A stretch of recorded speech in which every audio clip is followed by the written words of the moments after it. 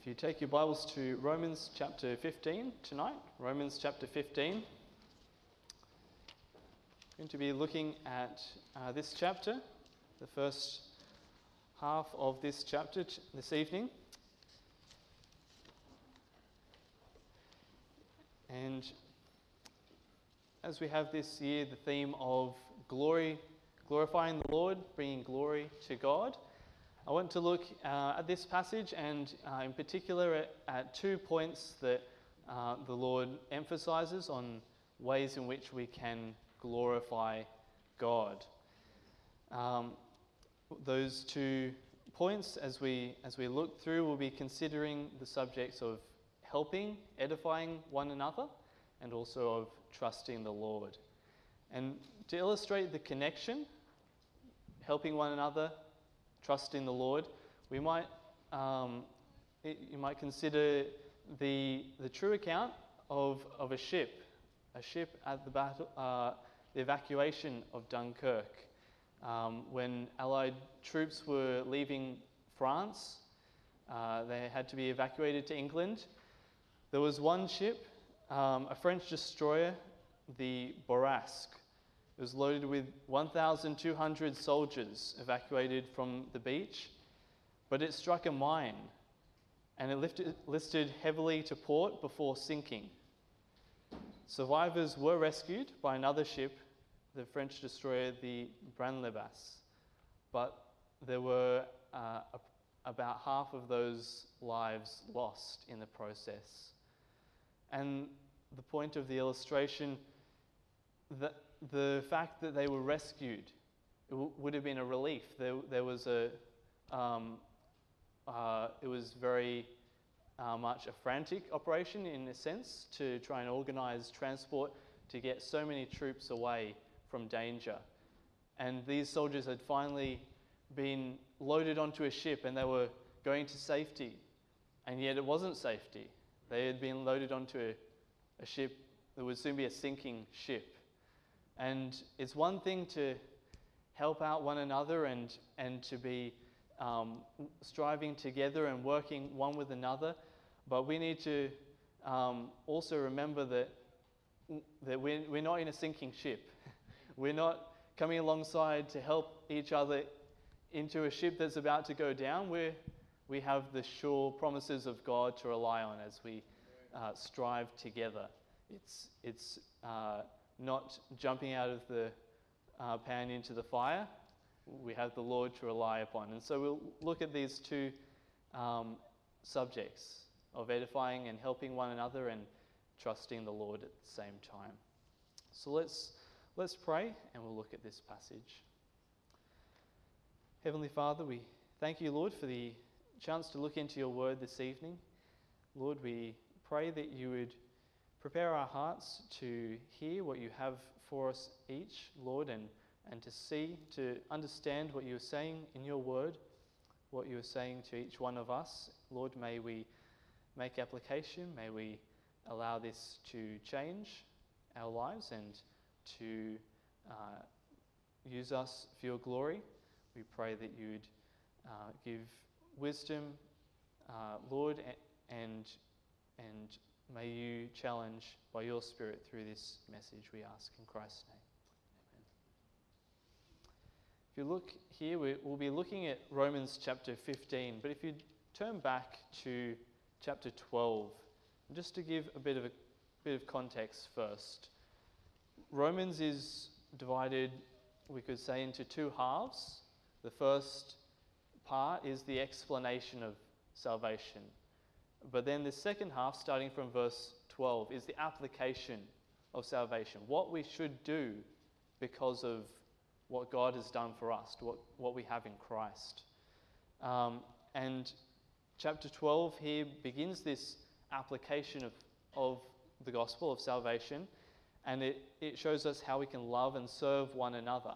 If you look at this chapter, the second half there is full of commands, full of short, sharp challenges of different ways we can help one another, serve one another. And this is in regards to service. If you look over at chapter 13, this chapter focuses on honouring and giving respect one to another. It talks about how to treat authorities, how to love one's neighbour as yourself. And then into chapter 14, we look at how to protect and how to build up one another. It feeds into chapter 15 then, which we'll be looking at. Chapter 15 is an outflow of this idea. We've looked at serving, at respecting, at honouring one another, and this is about considering one another. But we'll look first at Romans 14 verses 1 to 3. And this chapter is talking specifically about considering one another in regards to convictions, personal convictions, things that aren't essentials, things that are personal standards, you could say. So if we read verses 1 to 3, it says, "Him that is weak in the faith, receive ye, but not to doubtful disputations. For one believeth that he may eat all things, another, who is weak, eateth herbs. Let not him that eateth despise him that eateth not, and let not him which eateth not judge him that eateth, for God hath received him." And the point of the chapter, the Lord stresses the fact that we mustn't let convictions divide us. We mustn't let that cause arguments, cause issues one with another. And the first thing we see here is don't let convictions divide, but remain united. Unite in spite of differing convictions. And we must remember that with non-essentials, with essentials, of course, there must be obedience to the Word of God. We must all conform to the same standards. With non-essentials, there is freedom to choose, but to choose for yourself, not to choose for other people. It's not a matter of judging what others do in those things. Then if you jump to the end of this chapter, and the summary of this, verses 19 and 20 read, "Let us therefore follow after the things which make for peace, and things wherewith one may edify another. For meat destroy not the work of God, for all things indeed are pure, but it is evil for that man who eateth with offence." And so secondly, we must unite by being careful of and seeking to edify the brethren. We must have edifying one another, which is building up each other, helping each other to grow and move forward. That must be our goal. We mustn't get caught up in differences of standards as this chapter's looked at. And that is the emphasis here, and that is the background for chapter 15, being considerate of one another. But chapter 15 goes on to look at a broader perspective, not just about personal standards, convictions, but how to be considerate of each other in every aspect of our lives. And so if you look with me at chapter 15, we'll read just the first verse. It says, "We then that are strong ought to bear the infirmities of the weak, and not to please ourselves." And we see by now that the emphasis is on working together, on harmony in the church amongst believers, on being considerate one of another. So here in this verse we see first of all that those who are strong ought to bear the infirmities of the weak. Strong and weak, it's also, it could be described as those who are capable, those who are incapable, those who are mature Christians, those who are very young Christians. And we see here those Christians who are capable, mature, are strong in the faith. We're to seek to be an encouragement and to help the weaker believers, the younger believers, the less mature believers, by bearing infirmities. Infirmities, things that we struggle with, things that maybe issues, maybe physical, maybe emotional, things that are difficulties that someone is going through. Those who you see around you in difficulty, with struggles, we are to help one another. That's the point here of this part of verse 1. But also, we see secondly, in the second half, and not to please ourselves. Adding to that idea of going out of your way to help those who are weaker, who are less mature. The idea of not pleasing yourselves, focusing on others. The Christian life is not meant to be a exclusive experience. We are a body. The church is likened to a body where all the different parts of the body have a role to play, but only in connection to the rest of the body. You can't have an arm living a purposeful life by itself. It only has purpose when it's connected to the body and helping the body in the whole purpose. We're to serve one another. We're likened to a family. We're not just by ourselves. We're all together. And the Lord would have us not to please ourselves, but as we read in verse 2, let every one of us please his neighbour for his good to edification. So not just pleasing others and doing anything that will be pleasing. The goal here is edifying one another, building people up, helping one another spiritually. All right, that's the purpose of pleasing one another. And so we see these two challenges, but then God gives us in verse 3 the example. Christ, who it says here, even Christ pleased not himself, but as it is written, the reproaches of them that reproached thee fell on me. This passage talking of Christ, the reproaches of them that reproached thee fell on me. Christ took the reproaches of others. Christ did not have struggles and issues and troubles, but he came to a world full of people with struggles and difficulties and problems, and he took those on personally. He became involved in other people's difficulties to seek to help them and to bring them closer to the Lord. That was what Christ did. And we need to remember Christ's example as we are challenged to bear the infirmities of the weak and not to please ourselves. Christ bore the infirmities of the weak.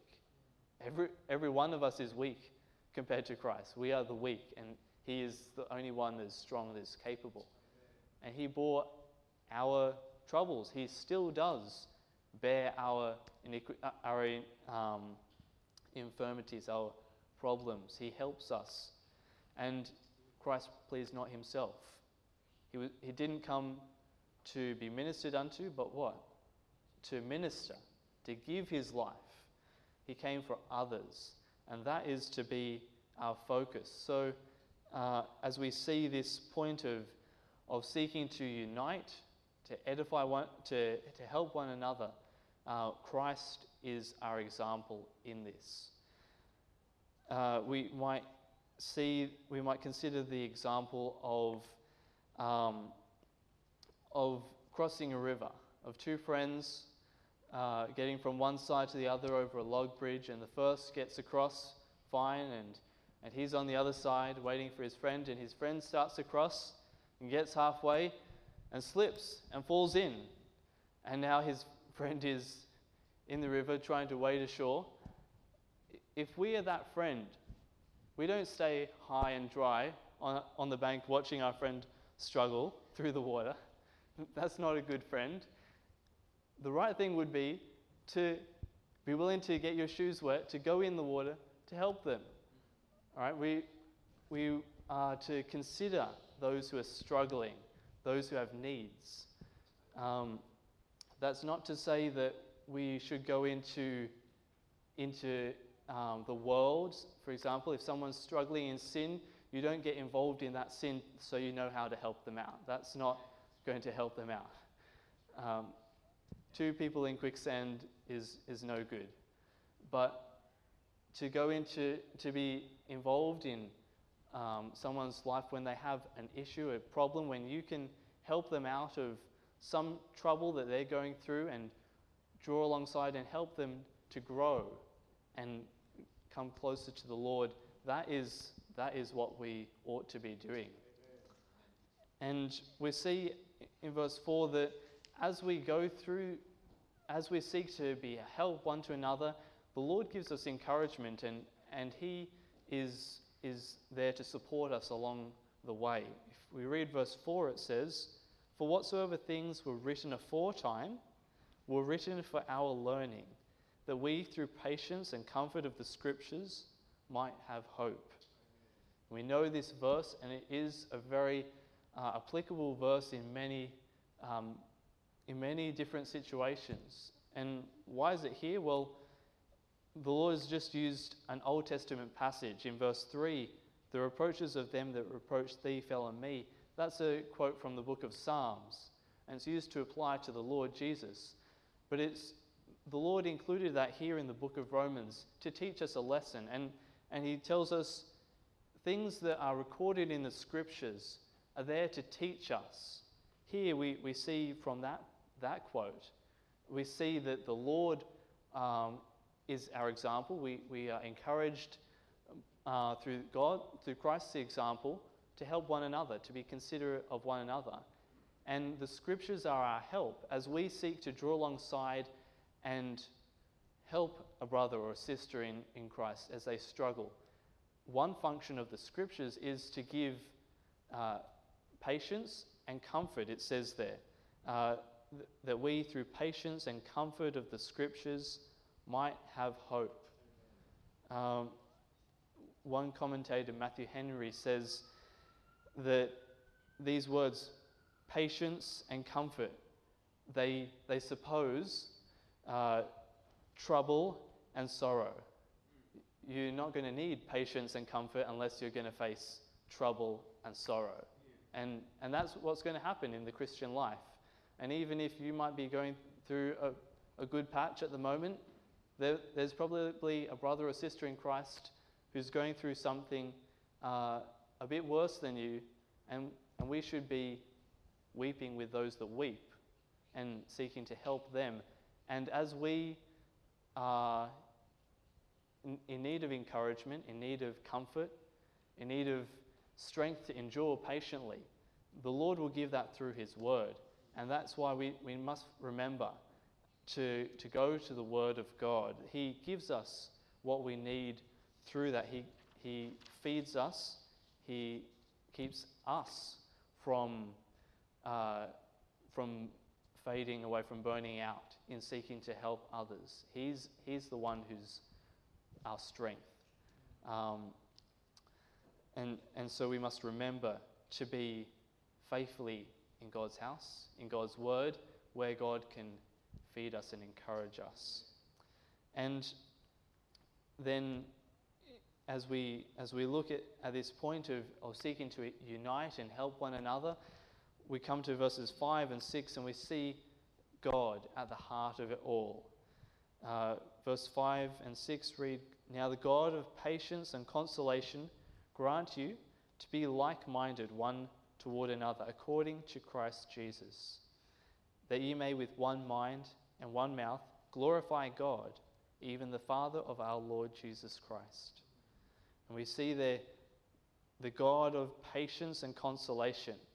The same words, the same Greek words as it says before, we through patience and comfort of the Scriptures, we have the God of patience and consolation.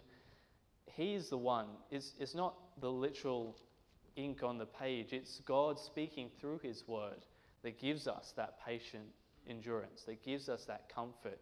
And God is the one who will feed us. But also, as God feeds us and gives us that through His Word, He's making us more like him. He is the source of patience, of comfort, and we are being drawn closer to him and closer to one another as we serve, as we draw alongside to help one another.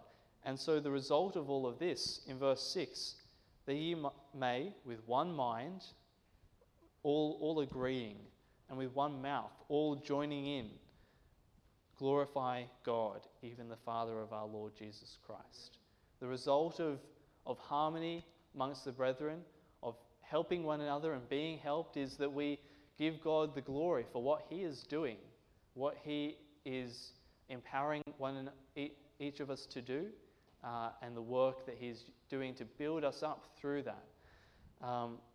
That's what it means in Philippians, as we know the verse or the phrase striving together. The verse reads, "Let your conversation be as it becometh the gospel of Christ, that whether I come and see you or else be absent, I may hear of your affairs, that you stand fast with one mind, in one spirit, with one mind, striving together for the faith of the gospel." We're to be striving together, not each of us striving. It's not an exclusive thing. It's striving together. We're one family, one body, striving together. Don't leave someone behind because they are weaker, because they are less mature, less capable. Seek to be an encouragement to them. And so, as we consider this point of uniting to help one another, of edifying one another, remember that Christ is our example and teacher. He pleased not himself. He went out of his way to help those who had troubles, who had struggles. And we should ask ourselves, how am I helping others? What am I doing to help my brethren in the Lord? Maybe you are the weaker brother. Maybe you're struggling with someone. Seek help, seek encouragement, and seek to be growing through God's word, listening and obeying God's word, so that you might be built up and you can pass on to others what you have received from the Lord through his word, through the brethren. You can be that one to pass on that to others. And we should all be looking out and considering one another, seeing who has struggles. Seek to pray. Seek to be willing to be there for accountability to someone. Even if you can't see struggles, we don't look for those who have the biggest problems in their life and everyone crowds around them. Ask a brother or a sister, how are you going? How can I pray for you? What's going on in your life at the moment? Seek to be a blessing. Consider others. And so that is the first way in which we can consider one another and bring glory to God. But as we continue, verses 7 to 13, the Lord builds from this subject of helping one another, edifying one another, and he moves on to how we can trust in him, how we can have faith in our God. If we read verse 7, it says, "Wherefore receive ye one another, as Christ also received us to the glory of God." And again, the idea of receiving one another, being accepting of one another. Christ was impartial. He came into the world to save sinners, to save everyone. He came not for some, not for those who are good enough, not for those that he had chosen beforehand to come for. He came for everyone. And we see that as verse 8 and 9 read, "Now I say that Jesus Christ was a minister of the circumcision for the truth of God, to confirm the promises made unto the fathers, and that the Gentiles might glorify God for his mercy." And in these two verses we see the two aspects of Christ's coming, the gospel we read is to the Jew first. Christ said during his ministry, "I am not sent but unto the lost sheep of the house of Israel." Christ came firstly as the Messiah to the Jews, but not exclusively, because he commissioned then his disciples to go into all the world and preach the gospel to every creature. The gospel is to the Jew first, and also to the Gentiles, also to the Greek. That's everyone else who isn't of the nation of Israel.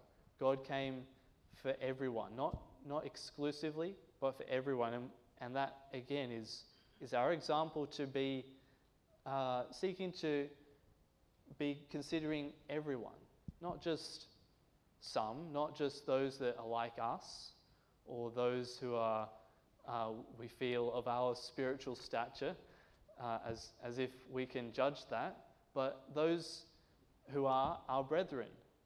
Every believer we should be considering to provoke unto love and to good works. That should be our goal. But as we see this, Christ then shows us some points of trust. And first of all, we see from verses 9 to 11, the Lord brings out further quotes just to confirm that Christ didn't come for the Jew only, he came for everyone. And we'll read verse 9 to 11. And that the Gentiles might glorify God for his mercy. As it is written, "For this cause I will confess to thee among the Gentiles, and sing unto thy name." And again he saith, "Rejoice, ye Gentiles, with his people." And again, praise the Lord, all ye Gentiles, and laud him, all ye people."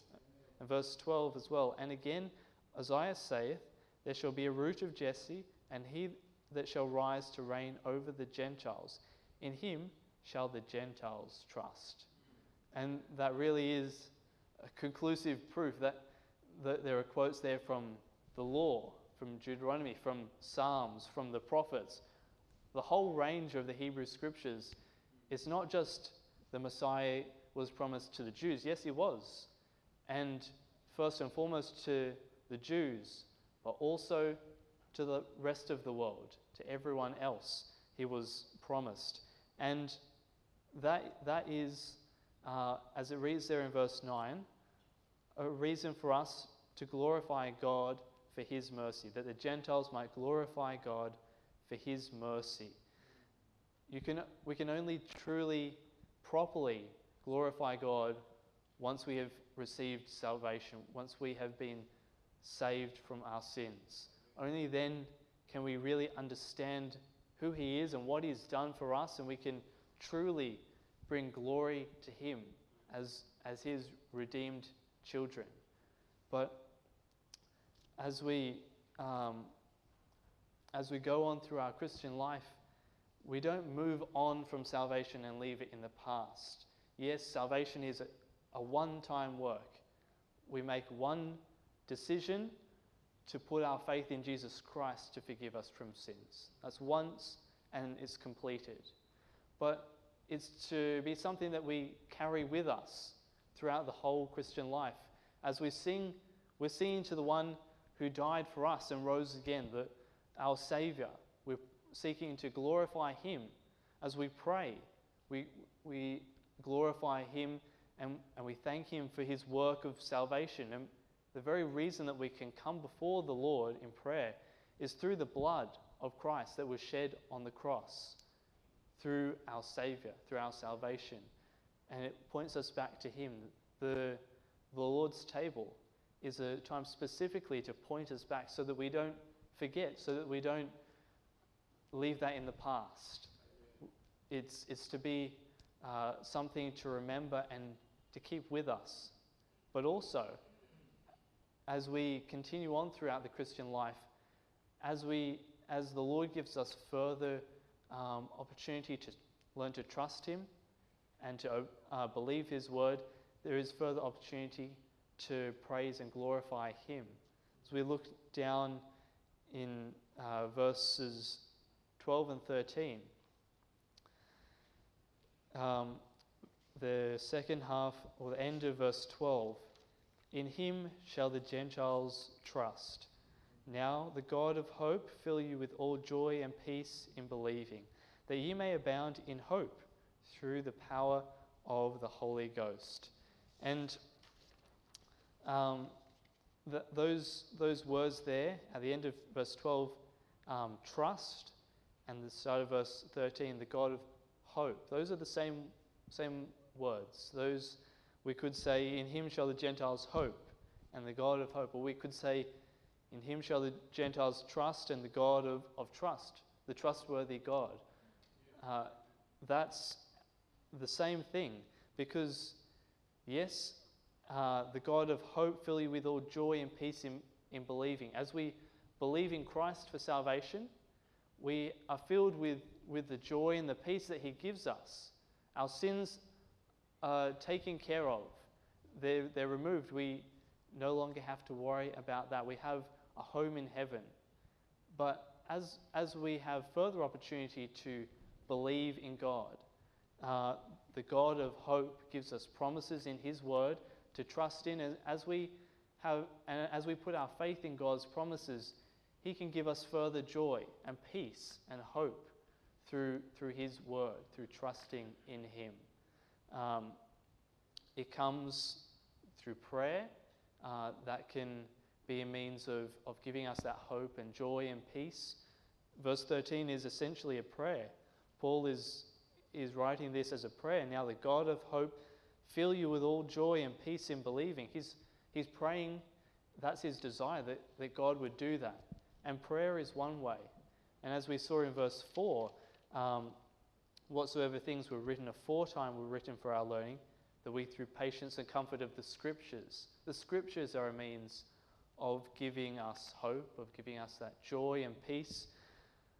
But though these are the means, essentially, as it says here in verse 13, we have joy and peace in believing, and it is through the power of the Holy Ghost. As we put our faith in these things, as we pray and trust God, as we look at his promises in his word and believe that he's going to fulfill his word, that gives us joy and peace through believing, through the power of the Holy Spirit. Holy Spirit is within us, and as we trust the Lord, he brings out that fruit of the Spirit. He produces that love, joy, peace. All of those fruit of the Spirit come when we are willing to trust in God's word, trust in our God. That is how we can receive these things, joy and peace and hope.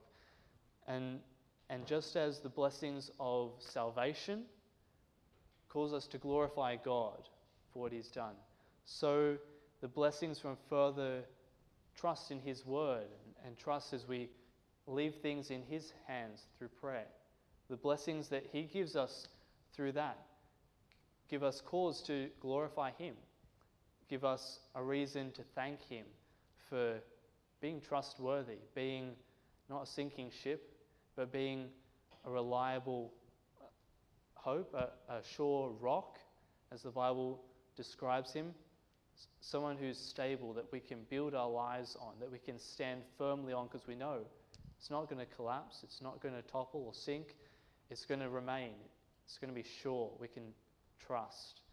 And so that is a cause or a reason to glorify God.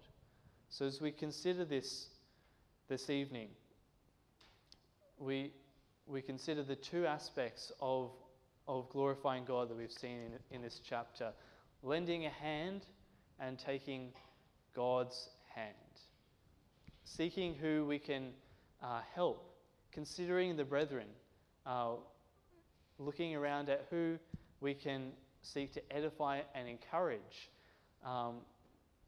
and also trusting in God's promises.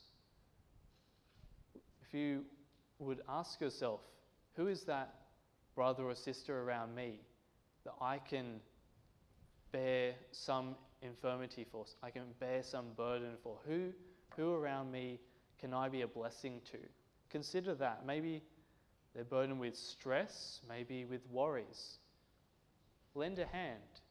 Don't stand there on the bank and watch them struggle in the water. Be willing to go and get wet and help them out.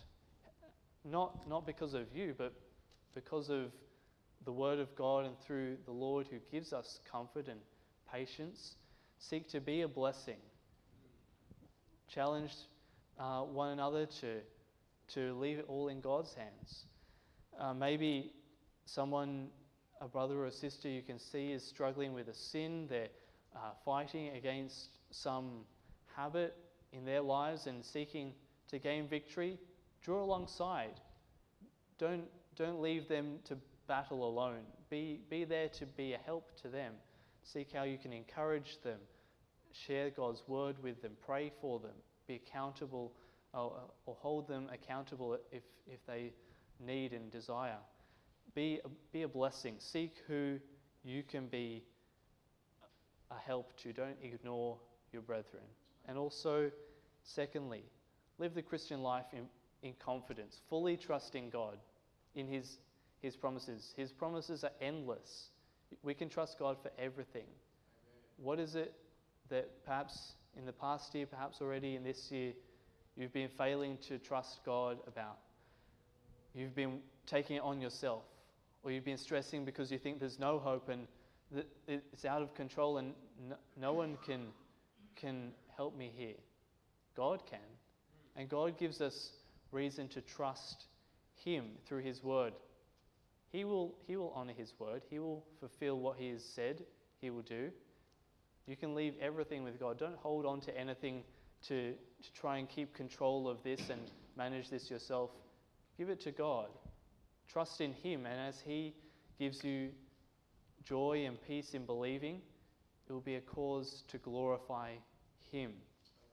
So as we serve one another and build up one another together, it will be a means of glorifying God, and as we trust God, His Spirit will produce that hope and joy, that fruit of the Spirit that will give us an urge, a desire to glorify God for His work in our lives. So let's consider one another and consider how we can trust in God's word.